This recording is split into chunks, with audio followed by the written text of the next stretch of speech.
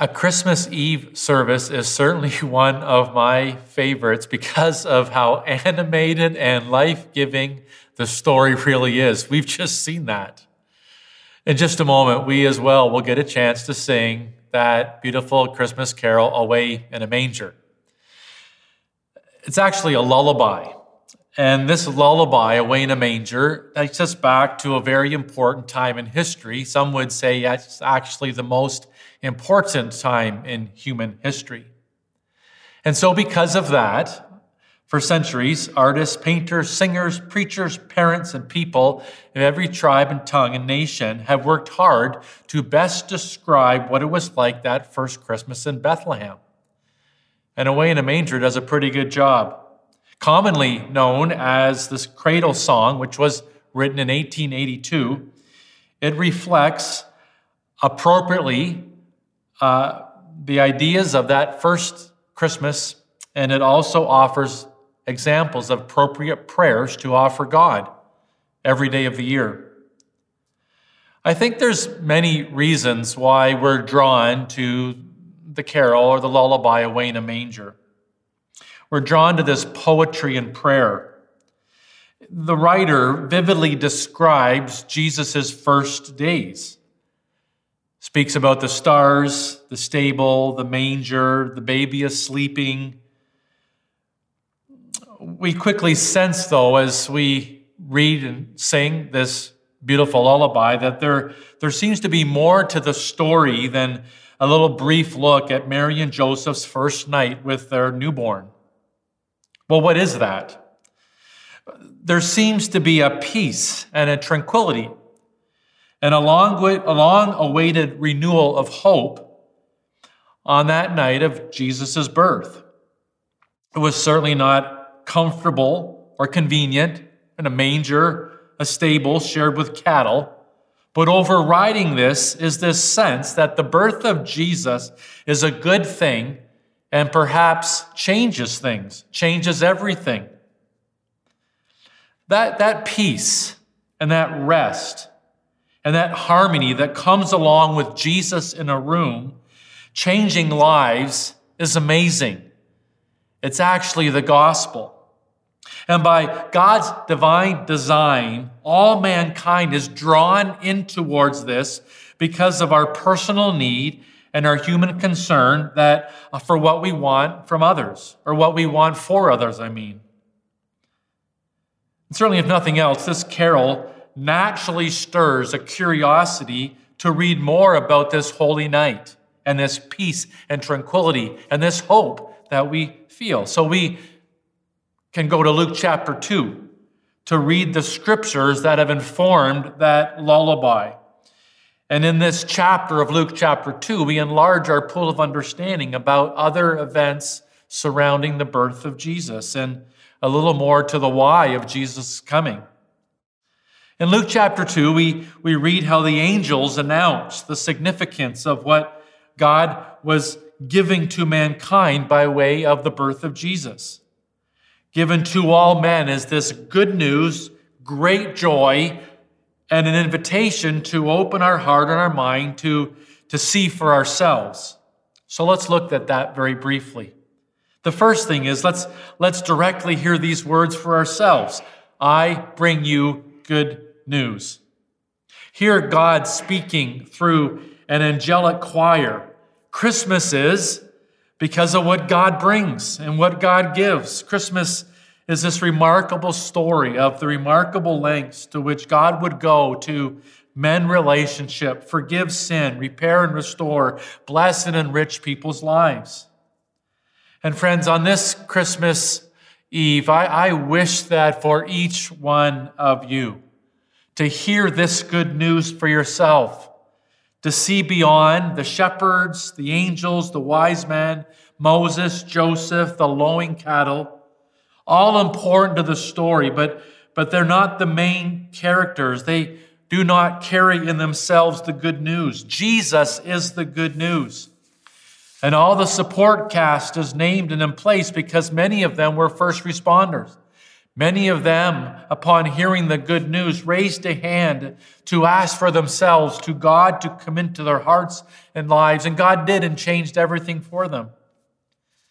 The angels appropriately used the words good news because this announcement is telling people what people didn't necessarily know until hearing it. This good news that people needed to hear and still do need to hear. I bring you good news. I want to encourage you this Christmas to keep an eye on your news feeds. What we are choosing to think about today is a vote toward the type of people that we see ourselves becoming in the future. So this is good news.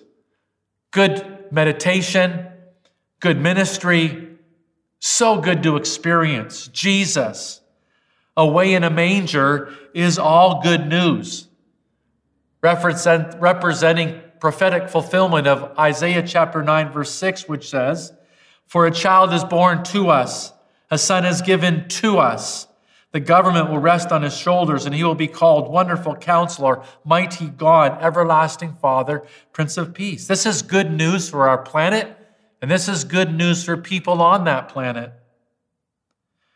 The bringing of good news. Secondly, the bringing of great joy to all people. Great joy. The word great is the catalytic word in this announcement.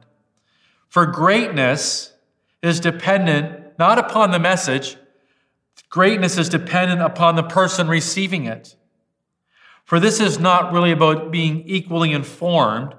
The greatness of this message will be all based upon the receptivity and interest and revelation and even theology of the receiver of this great news. This opportunity is great. Joy, fulfillment, peace, purpose, eternal life is great for those who receive. The message is not great for those that choose not to receive, to those that choose to wait on God, or to walk away, or to dismiss this great gift.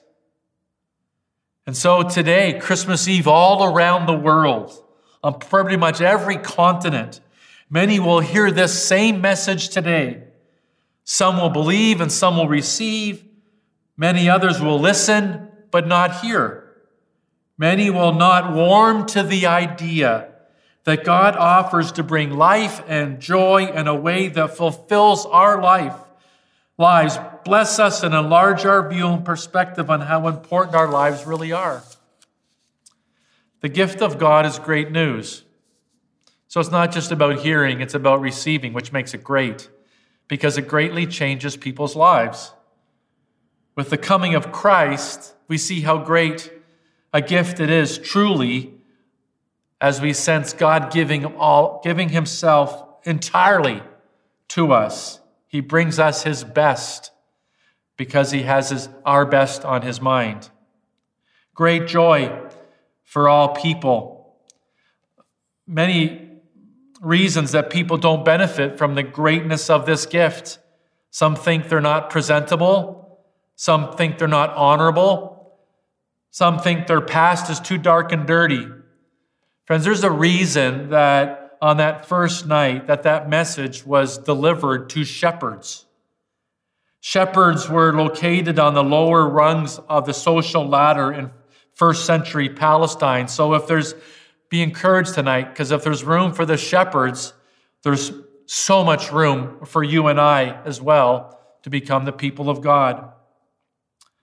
Finally, in Luke chapter 2, it seems that the shepherds, upon hearing this good news, this great news, they decided to step towards the invitation without hesitation, sensing that God has brought all of himself to them, and for their benefit, they chose to follow their hearts an invitation to the manger, which was for them to come and see for themselves, take a look and decide for themselves.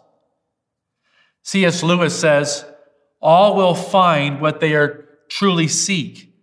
And certainly the shepherds found what they were truly seeking and searching for as they discovered Jesus in the manger. This was more than simple curiosity. They were moved and motivated by wanting to receive what God had on his mind for them. And God said, I want to give you good news, and I want to give you great joy. And they said, I want that. My life is less without it. So this Christmas, what is your spiritual need? Perhaps we would be stirred by a need and curiosity of this great invitation to get straight to the manger and see for ourselves, because good things come to those that go. Good things come to those that receive. C.S. Lewis says, once in our world, a stable had something in it that was bigger than our whole world. I don't think we'll be disappointed as we take a look. This lullaby, Away in a Manger, it has 12 lines. The first 6 describe Jesus. The last 6 describe appropriate responses to Jesus. And the last 4 lines are actually prayers, appropriate prayers to God. It's worded this way. We'll sing it in just a moment. Be near, Lord Jesus, I ask thee to stay. Come close by me forever and love me, I pray. Friends, the manger is not way over there. The invitation from all that we read is that the manger is here. It's here and now. God with us right now, within reach. If you're reaching, you will find that you'll be received. Be near me. What a beautiful prayer at Christmas. Come, Lord Jesus. Love me, I pray. What a beautiful opening of a door, an opening of a life to Jesus to come and dwell and respond to. The last 2 lines are, and bless all the dear children in thy tender care, and take us to heaven to live with thee there. Great question for us to consider. What is the spiritual health and condition of those around us today? What do we hope for our friends and for our family? Take us to heaven to live with thee there. What a call to action. What a call to be responsible, to care, to be concerned, to be light, to be a messenger. This lullaby, in all of its 3 stanzas, and all of its 12 lines, reminds us that God has so much for you and those that choose to be close to God. So can I encourage you today in closing to reach out beyond the people, beyond your concerns, beyond the veils, beyond your obstacles, beyond your past, and reach beyond and discover Jesus tonight, right now. Perhaps even as we sing together, Away in a Manger. This Christmas, discover a God that loves and cares deeply for you. And my hope this Christmas is that you would leave nothing left unreceived and nothing left unsaid to this Christ child who's not away in a manger, he's draws near.